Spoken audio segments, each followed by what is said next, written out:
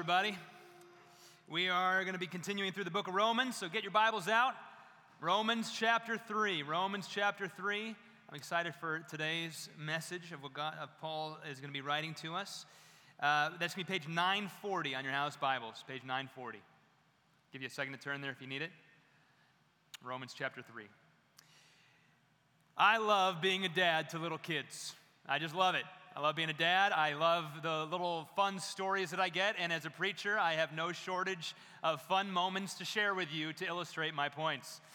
Some time ago, I got a chance to put my little kids on trial. Now, that might sound mean, but I promise you, every parent does this.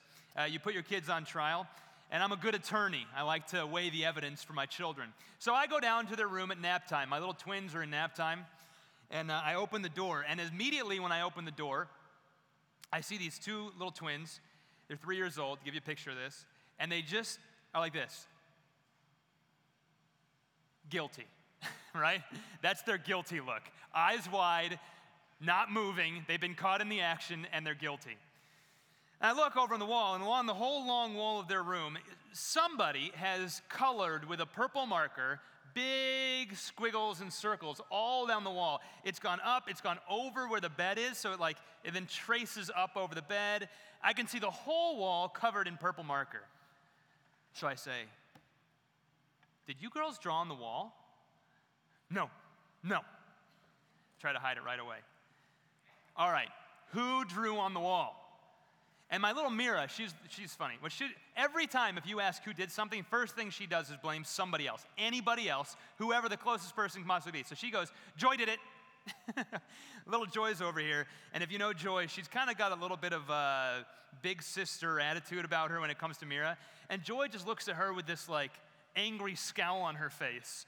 And she goes, no, Mira did it. All right. Now here's the deal. I'm the dad. And I have a video monitor in their room. So I know exactly what happened.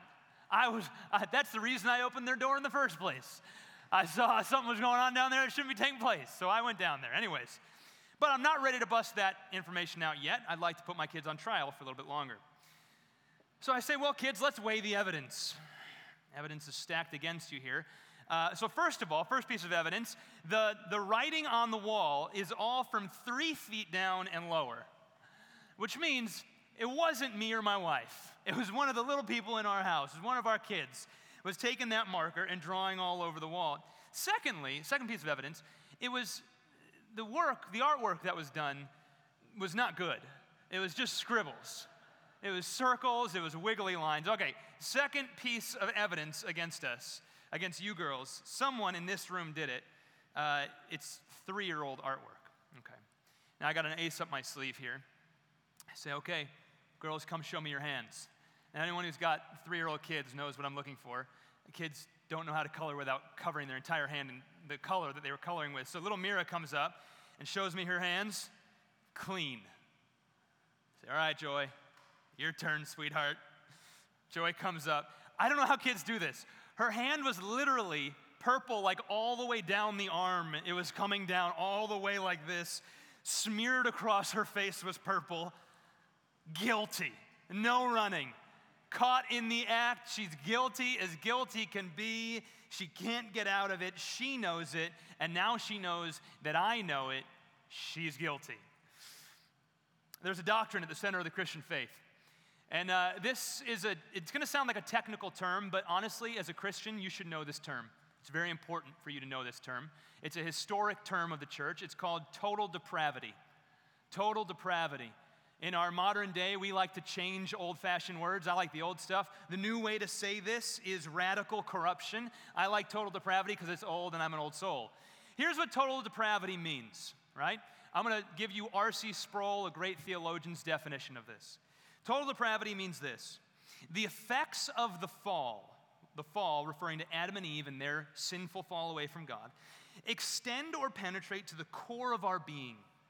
That is, our sin is something that comes from our hearts. In biblical terms, that means it's from the core or very center of our existence.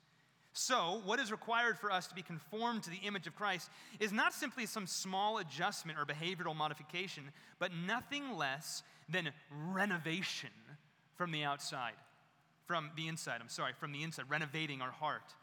Here's what total depravity means. It means that every one of us, when we stand before a holy God, will be found guilty because of what we have done. He had the monitor the whole time. There's no excuse. He's been watching. He sees, he knows the heart, and every person, no matter who you are, is found guilty before a holy God.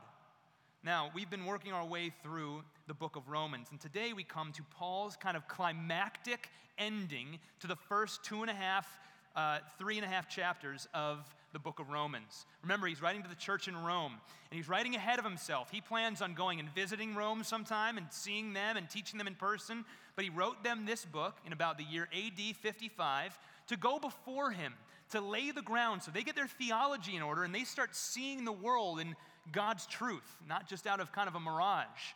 So he's writing to encourage them and point them towards the Lord. And this scene today, out of the second half of Romans 3, comes in the form of a courtroom trial. It's a courtroom. Paul's going to bring all humanity on trial before God. He's going to bring our souls before a holy God, and he's going to say, how you doing? And the scene comes with all the scenes that you would find in a courtroom. There's an arraignment where the charges are brought, and you're told what the issue is. Then the evidence is weighed, and then the verdict is given. So here's what I want to do today. I want to go through those 3 sections, and then I want to show you as best as I can why this is so important for your life. Let's start with the arraignment. Verse 9, chapter 3, verse 9, the arraignment is where the charges are brought before humanity. We're standing on trial. What's the condition of our soul before a holy God? Verse 9, what then? Are we Jews any better off? No, not at all. Here's the charge. For we have already charged that all, both Jew and Greek, or Jews and Gentiles, are under sin. Now that's the arraignment. So let's pause right there. Now let's get our bearings straight. Paul is a Jewish believer writing into a church of Jews and Gentiles, Jewish and Gentile believers. This is very important. They were a very multi-ethnic church, and I don't want us to miss that. Jews and Gentiles historically did not get along. There was a long tradition of Jews and Gentiles not getting along with each other.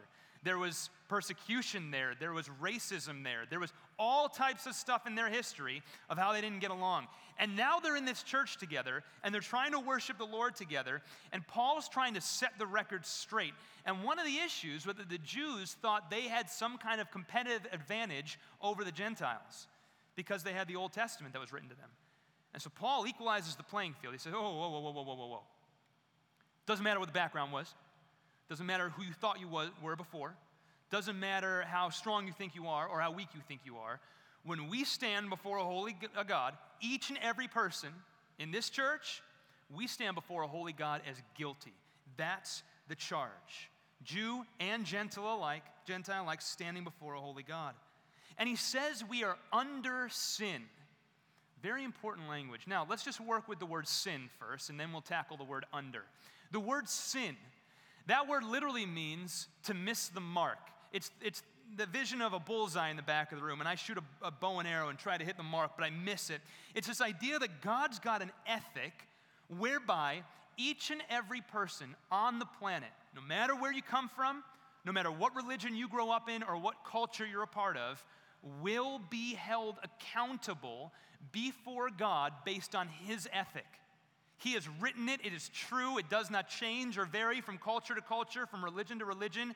God is true. His ethic is true. And we will be judged by his justice system, not the one we create, by God's justice system. Now, this is a very important side note. I hear this all the time. I want to tackle it right now.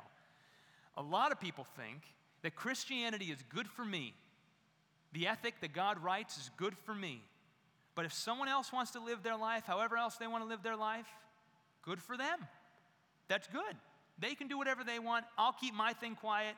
They mind their own business. That is to misrepresent the God of the Bible, and it's to misrepresent the Bible. The God of the Bible is the God over all people everywhere.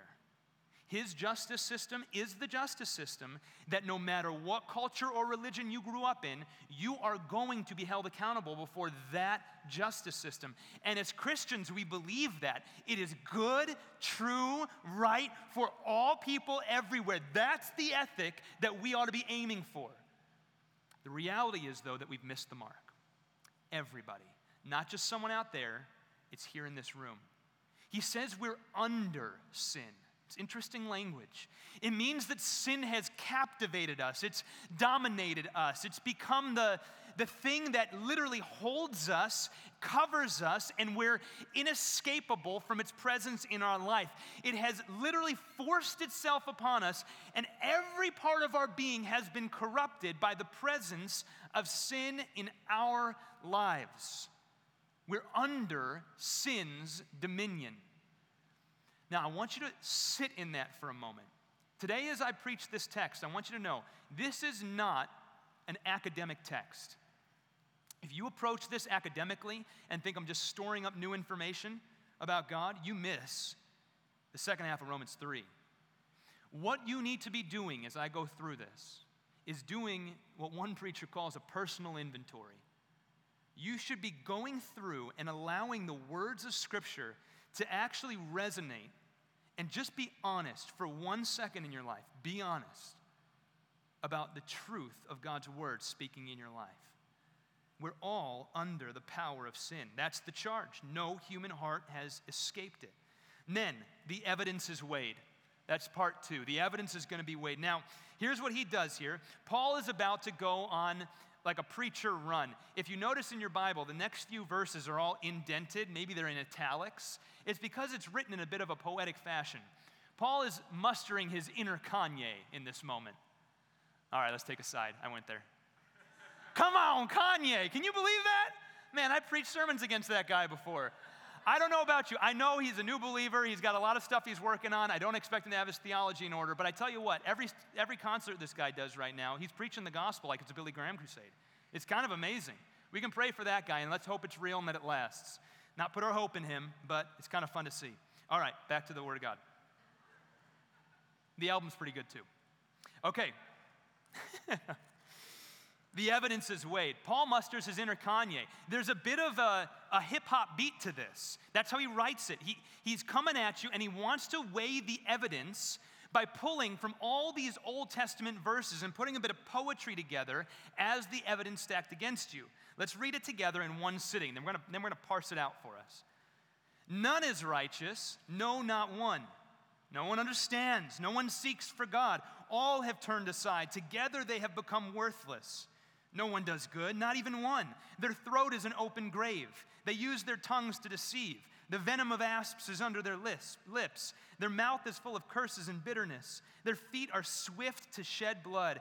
In their path are ruin and misery, and the way of peace they have not known. There's no fear of God before their eyes. That's the evidence. That's the courtroom trial where it's weighed. Now, what's going on there? First of all, let's notice one thing. He starts this way. Verse 10 begins, as it is written. Every line there, almost verbatim, is being pulled from many different texts in the Old Testament. This was a way of rabbinical teaching in the first century that's called a shiraz in Hebrew. That word literally means a string of pearls. So what they're doing is they're pulling pearls of wisdom from various writings, from various pieces of literature, and a rabbi would put them all together to make one kind of avalanche of information, right? And then he puts it together and he makes this string of pearls. I love what one preacher called this. This isn't a string of pearls, this is a string of nasty. This is a shiraz that reveals the depth of the depravity of your life and my life. And he works from the inside out. He starts with the heart and the motivations. Then he evaluates, interestingly, that his next move is your mouth, what you say, and then he goes to your hands and your feet. And he says, when you stand before a holy God, your whole being is totally depraved. You're guilty. Let's work through it. The first verse. None is righteous, no, not one. Starting with your inner core. No one understands. It's the mind. It's the inner working of the head. No one seeks for God. All have turned aside. Together they've become worthless. No one does good. No, not one. That's taken almost verbatim from Psalm 14, verse 1 through 3. He's talking about the human heart and the motivations that drive us to do the things we do. He's looking underneath the actions to why you are the way you are. What's happening here at this level of you? And he says there's There's a total brokenness that has corrupted your being before God. There's no nice guy. No one understands, he says. What that means is that no one understands God and his fullness and his goodness and his love and what he offers us and his picture for what humanity could be. No one gets it. We've all got just this little view of God, and then we live our lives with little views of God. No one understands. No one seeks for God, he says. That language is really strong language. It's seeking with this deep desire to actually obtain something. Think of someone who's training to climb Mount Everest and hard work they put in to actually work their way up the tallest mountain in the world and get to the summit. No one seeks for God that way. We've all got ulterior motives. We've all got selfish gain in the back of our mind. Everyone's been corrupted at the heart level. All have turned aside from the path that God's laid for humanity. Rather than a worthy life, we live worthless lives. Because only God can give us a worthy life. Imagine a tree, a healthy tree. He's getting to the root system. He says, look, the roots are poisoned. Your heart, as it stands before God, if you're wondering why you're weak, you don't have to wonder. The Bible's called it out already. You're totally depraved too. We're all in that boat together. If you're wondering why you don't overcome sin more powerfully, you're totally depraved too. He got your number. The Bible's not wrong. He says the root system's broken. No matter how many ornaments you have on your tree, even if there's some leaves still hanging on the branches and you think you're all that, the root system is poisoned and dead. There's no restoring it. And even if there's some fruit growing right now, it's just a matter of time before it shows. Our motivations are off. And then interestingly, he moves to the mouth. Isn't that an interesting next step? I wouldn't have gone there if I were Paul, but he immediately goes to the things we say. You know what you say is very powerful? Listen to what he says. He says, their throat is an open grave. It's Psalm 5, verse 9. They use their tongues to deceive. The venom of asps is under their lips. That's Psalm 40, verse 3. Their mouth is full of curses and bitternesses. That's Psalm 10, verse 7. There's an old saying that what's down in the well comes up in the bucket, and that's what Paul is saying. He says the roots are wrong, and when you see what comes out of the mouth, it's just terrible. We use our words to hurt people, and he says it's like an open tomb. The problem with an open tomb is that an open tomb is a stench. To anybody who goes by, it just corrupts the air around them. And that's what we do with our mouth. We don't use it to honor God and to build people up, but we tear people down and we dishonor God with our mouth. And none of us are not guilty in this. There's an old saying, we all learned it when we were a kid. Finish it for me. Sticks and stones may break my bones, but words will never hurt me. That's not true. Who taught our kids that? That's not true. Words hurt. Words have power behind them. You can tear a person down like that with one sentence. You say the wrong thing to me in the wrong way, you got the wrong motivation, I'll tell you what, you can suck the courage out of me. As a man, you can just take the courage out of me like that. And I'm done. It can take a long time to restore that courage in me. Men, you speak to a woman in a certain way, you say something in a way that attacks the heart of a woman, you can strip the self-dignity and self-worth out of a woman like that with your words. Our words are strong. And they're designed to honor the Lord, to proclaim His goodness, to speak truth and love into people. But as we stand before the high court of the land, we are guilty. Every one of us have used our words in the wrong way to tear people down and to hurt. Look at what Paul's doing.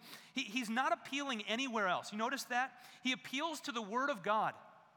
If I were bringing my case against our guilt, I'd appeal to a whole bunch of places. I'd appeal to our actions. I see your Facebook posts. I'd say, I saw what happened on Halloween. I saw what you were doing. I saw you over here. I saw that over here. I saw that. You guys are all guilty. And then what you would do? You'd appeal to a higher court, wouldn't you? Yeah, but he's appealing to the highest court, God's word. Thus saith the Lord. There's nowhere else to go. He's not appealing to logic. He's not appealing to human reason. He's not appealing to human philosophy or anything else. He's appealing to the highest court in the land. There's no appellate court after this. God's word has spoken. This is the condition of your soul, whether you choose to agree to it or not. Guilty before a holy God. And then he moves to our actions. He's worked the heart, he's worked the mouth, and now he looks to our hands and our feet. And the evidence there is no better. Verse 15, their feet are swift to shed blood. In their path are ruin and misery. The way of peace they have not known. That's Proverbs 1:16 and Isaiah 59, verses 7 to 8. There is no fear of God before their eyes. Psalm 36, verse 1. Their feet are swift to shed blood. That means that we cut people down. It's the image of someone who knows where they're getting, knows where they want to go, sees someone standing in their way, and just chops them down. Shed blood. Does that not describe our culture? I know where I want to get, and I really don't care about where you want to get, or what God's doing in your life, or where my coworker wants to get, or where my friends want to get. At the end of the day, the most important thing is the vision I've planned for my life. And so if it costs a little bit of harm to so-and-so along the way, we're quick to shed blood, says Scripture. And here's God up on the monitor the whole time, right? No one escapes this. He sees it all. We're all going to stand before a holy God and be judged underneath the same ethic. We're guilty. He says in our path are ruin and misery. That means that all around us, everyone is brought into a place of spiritual suffocation because of our life. Look, make sure you get this. Don't point the finger to somebody else right now. I'm asking you to weigh your own heart. In our path are ruin and misery. Sometimes we think of our sin before a holy God as just between us and God. It's like, okay, this is all that matters, and so if I choose to sin, I know there's grace, and that's true, there is grace, and so it's all, at the end of the day, it's just me and God. But actually what this says is that in our path is ruin and misery. See, our sin, even the most private sin, corrupts other people around us. It's not about you. It was never about you. Your sin has a way bigger impact than just you. It impacts everybody around you. It breaks your neighbors. It brings spiritual suffocation into your family. It brings in demonic presence into those that you care about. Your sin is far bigger than just you and God. In your path are ruin and misery, says the text. We stand before a holy God and God finds us guilty. Now some of you are saying, "No, Pastor, see, now this is why I don't like the Bible. This is why I don't like the Bible. See, I see a lot of good and love in the world. And I don't like this." I remember years ago, I was sharing the gospel with a Muslim friend of mine. I sat down and we were talking about Christianity, his view of what Christianity was. And I said, you got the wrong view of Christianity. You think Christianity is Islam. You think Christianity is just, here's how to be better and earn points with God. Christianity says you can't be better. Christianity says that we're guilty before a holy God and we need help from the outside. And he said, well, that's not good news. And at that point in the conversation, I said, you're right. That's not good news. We stand guilty before a holy God. There is good news, but that is bad news. And some of you say, I just don't believe it. I don't think we're all that bad. I see a whole lot of love in the world. Thinking of the movie Love Actually, right? When I think of the world, people say it's all bad, but when I look out, I see a whole lot of love out there. What's that country singer's name? I screwed it up in the last sermon. Brian Luke? Is that his name? Brian Luke? Luke Bryan? I did that last one. Okay. Shows what I know. Luke Bryan, thank you. Luke Bryan's got a song out right now on the radio. It goes like this. It's his creed. Notice how it starts with I believe. You know how we sing, I believe in God the Father. I believe in Jesus Christ. Well, this is his belief statement. Ready? I believe most people are good. I believe this world ain't half as bad as it looks. I believe if you just go by the nightly news, your faith in all mankind would be the first thing you lose. I believe most people are good. And most of us would agree with that, I think. And the reason we agree with that is because we look out and we see people that aren't Christians, or we evaluate our own life and we say, on the whole, I feel like I'm not that bad. I read Romans 3, Rafe, but that sounds like it's describing somebody else. Now here's what I want to say to that. Here's why we say this. If you are evaluating what is good and true and what makes a good and virtuous person on culture's standards or on your own standard, then everyone's going to be good. Everyone in the culture makes the cultural standard. And so if culture sets the pace for what is good and true, then everybody that is part of that culture is good and true. Everyone's going to be just fine. And so then when culture says that everyone can do whatever they want, then whatever everyone's doing is good and everyone's good. But here's the problem. That doesn't work when you stand on your judgment day before a holy God who's proclaimed his kingdom ethic and how we ought to live. You can bring whatever you thought was true into that courtroom, and it does not matter because the highest court of the land has already found you guilty by a higher law. God's word establishes what is true. And if we evaluate goodness on what we think ought to be good, then we miss what Scripture says, and we miss what God has communicated. Now he brings the final punch, the verdict. There's the evidence. Thus saith the Lord. What's the verdict? Verse 19 and 20. Now we know that whatever the law says, it speaks to those who are under the law, so that every mouth might be stopped and the whole world might be held accountable to God. For by works of the law, no human being will be justified in his sight, since through the law comes knowledge of sin.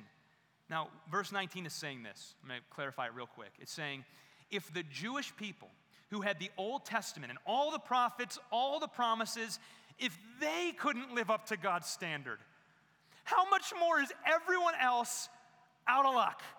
If they couldn't keep it with all the promises, all the prophets, all the ways God spoke to them, if they fell short of the glory of God, then everyone's in trouble. Every mouth is going to be stopped before a holy God. We got no excuses left. We've all been corrupted.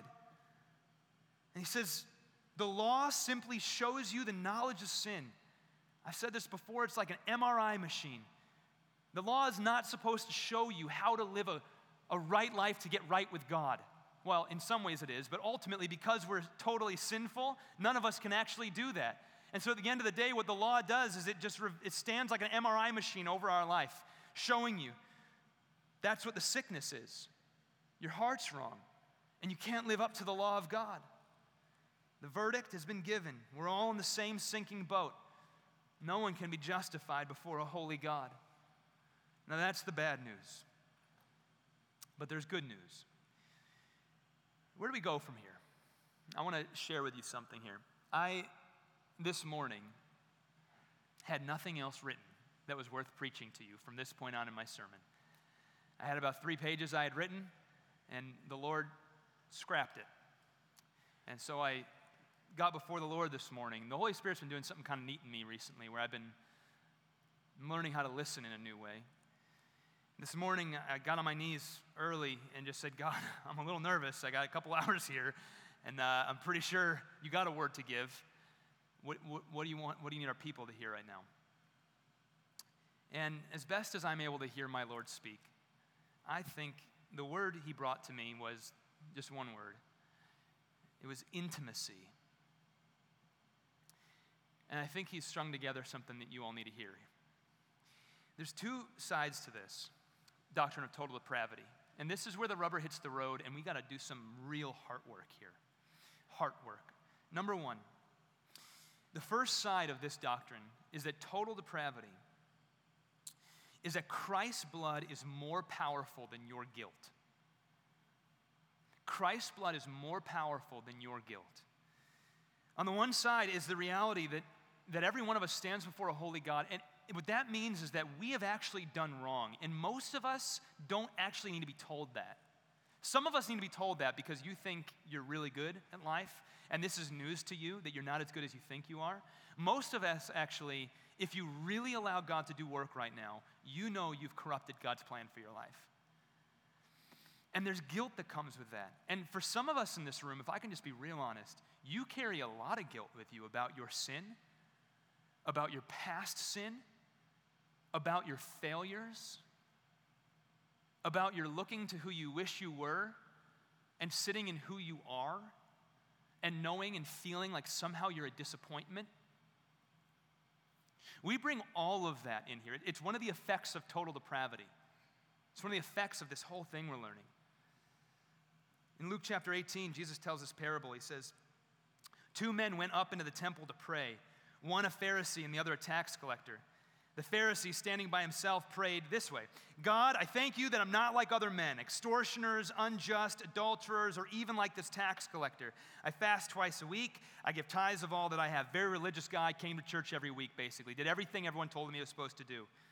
But then the tax collector comes, standing far off, would not even lift his eyes to God. He wouldn't lift his eyes to heaven. That's the image of someone who knows their guilt.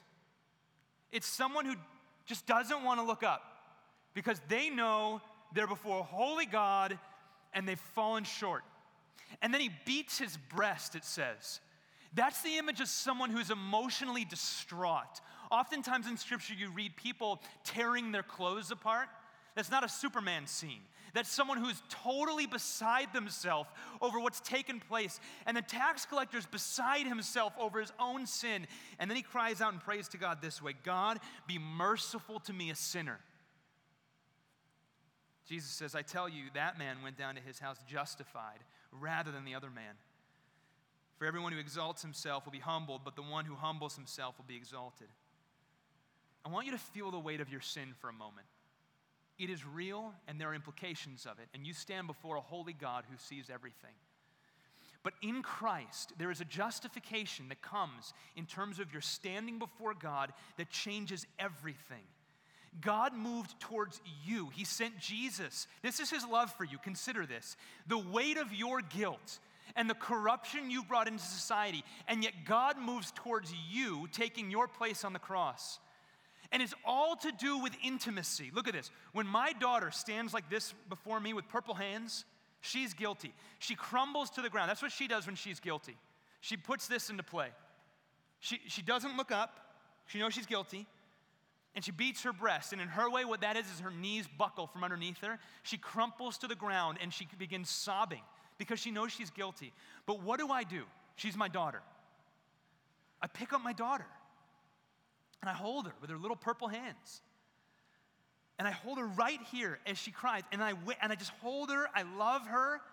There's consequences for sin. But it doesn't change that she's my daughter and that I love her. That's not going to change. She can do a whole lot of stuff that's very bad. And that doesn't change the fact that she's my daughter. And I'm going to hold her. And I want you to know, church, that intimacy is what you have if your faith is in Jesus Christ.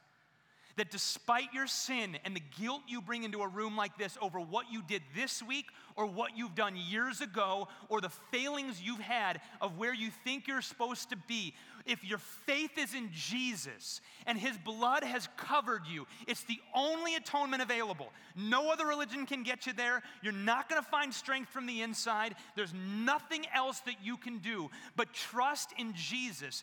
And if you do that, his blood's bigger than your guilt. And he rewrites your story. Here's what this means. When God looks at you, despite the fact that you're still falling short, even as Christians, he's done a good work. He's in the process of transforming you.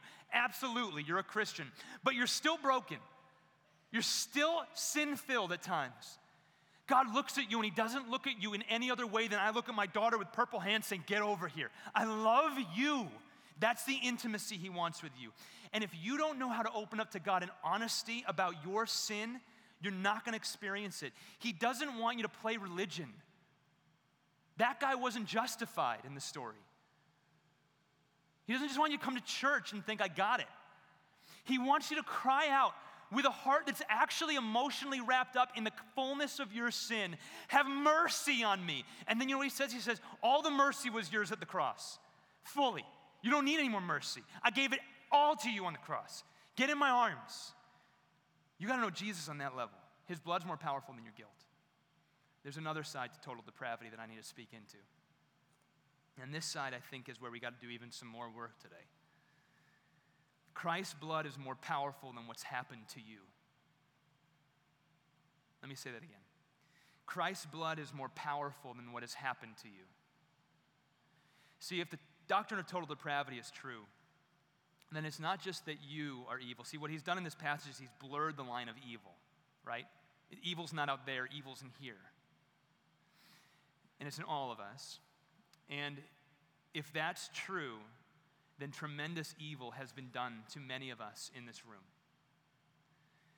And many of us are carrying the wounds around in us, and we've never been trained in how to lay wounds of evil done to us at the foot of the cross and allow Jesus to write a new story. And I suspect there's a lot of people getting uncomfortable in the room right now.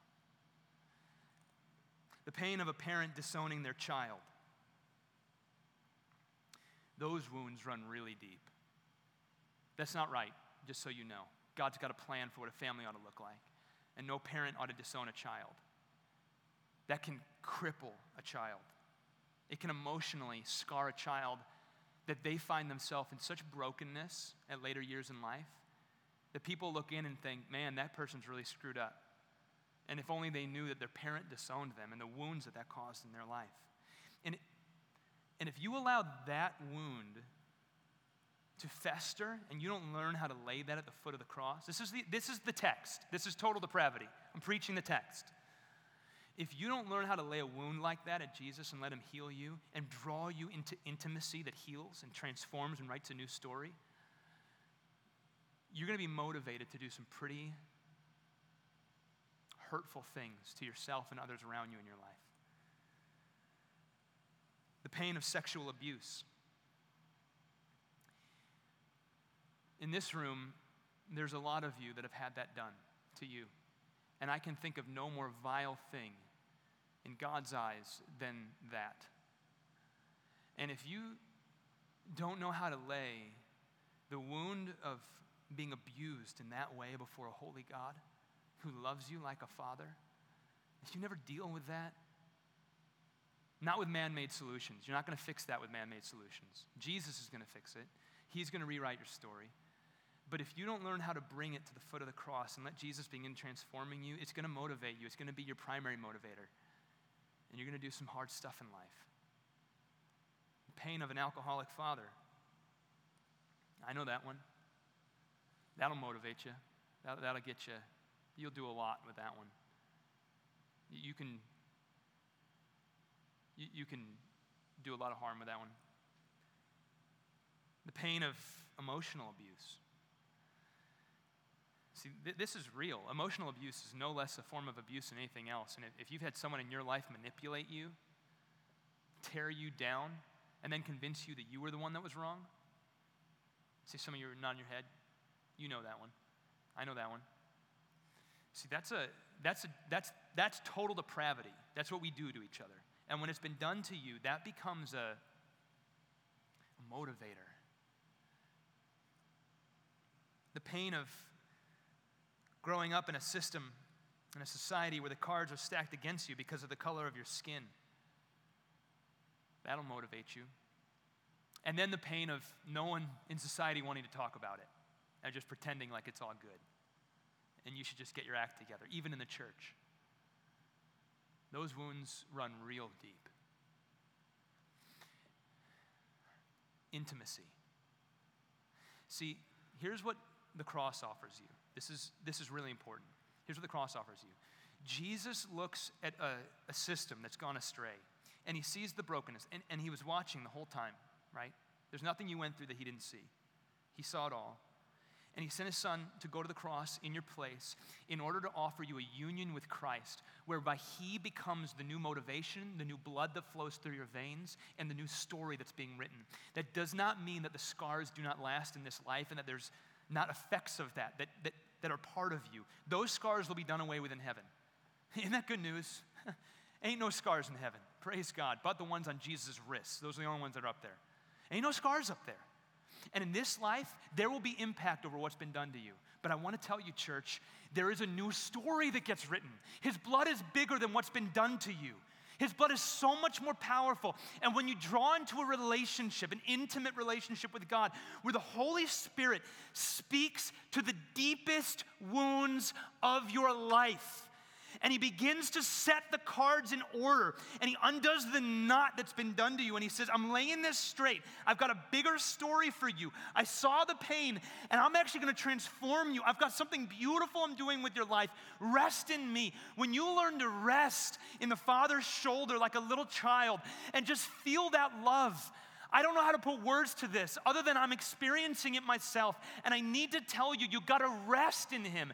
And your wounds actually get healing when you draw closer to Jesus. He takes them and he transforms them, and the motivations that were driving you to do some pretty dumb stuff because bad stuff was done to you, he writes a new story in your life, and he changes your motivation. And all of a sudden what you see more than that wound is you see Jesus' wounds on the cross dying on your behalf. And you say, his glory is worth it. I see you in all your goodness. I know you're good. I know you're writing something new, and he transforms you. He meets you in it. And church, there's power in it. It's not religion. It's not just going through the motion. There's this actual power to transform your story. And it's not some equation that I can tell you. I can't explain it other than the word intimacy. He wants you to draw close to him to heal those wounds in your life. It's the doctrine of total depravity and the greater doctrine of his blood shed on the cross in your behalf. Church, I want to give us some space right here. I suspect that in this room right now, there's some like heart work that's got to get done. Each of us. We're all in the same boat. If you think you're the only one that's like, is the preacher preaching to me right now? Everyone's feeling that. You know why? Because I'm preaching to myself. This is all our story. We live in the same world. I want to invite you to bow your heads. We're going to spend a moment, and I just want to give you some space to let God just speak a word to you. If your faith is in Jesus, you're a son or a daughter of the King. He loves you. He wants to speak to you.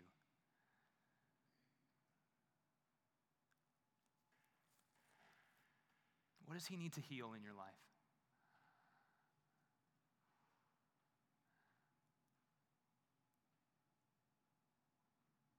What have you not brought before the Lord before?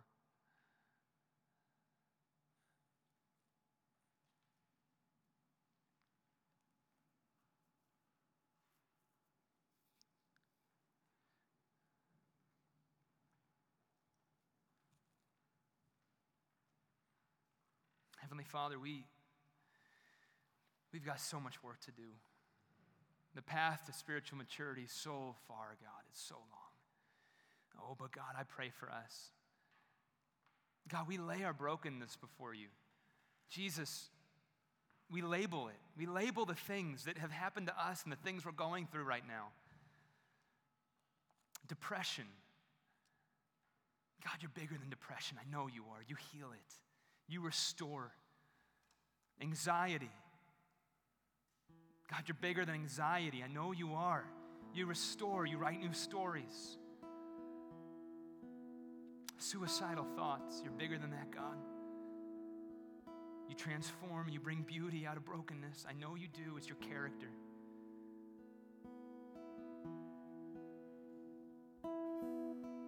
Words that have been spoken to us that have just cut us down. We bring them to you, Jesus. Heal us. Personal failings.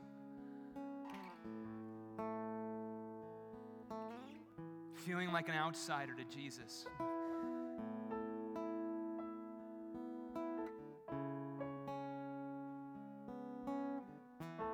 God, we lay it before you. Holy Spirit, transform us now. Holy Spirit, transform us now.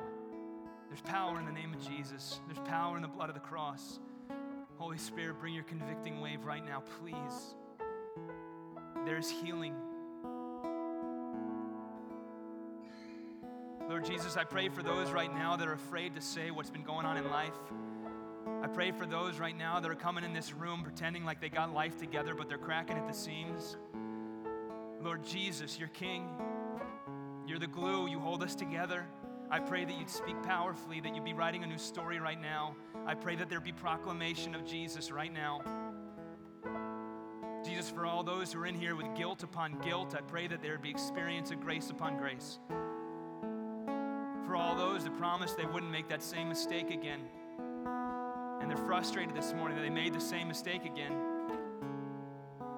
I pray that they look to the cross and see Jesus hanging, pouring his blood out for them, offering forgiveness.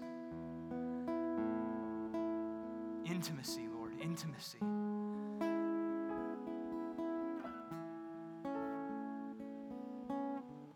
Jesus, we desire so much to be an authentic community.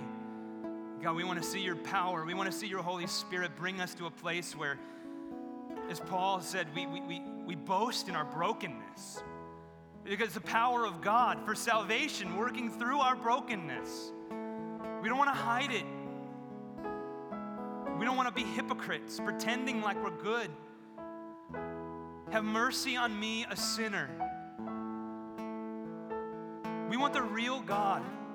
We want Jesus in the flesh. We want to know the power of the resurrection in our life, and we want the Holy Spirit to just wreck tables, to turn it over, to just do a work in us. That it's not us, it's just Jesus, and he's good, and he gave us his word, and it's enough, and we don't get it, but he's good, and he keeps speaking grace upon grace upon grace. Oh, we want that so bad, God.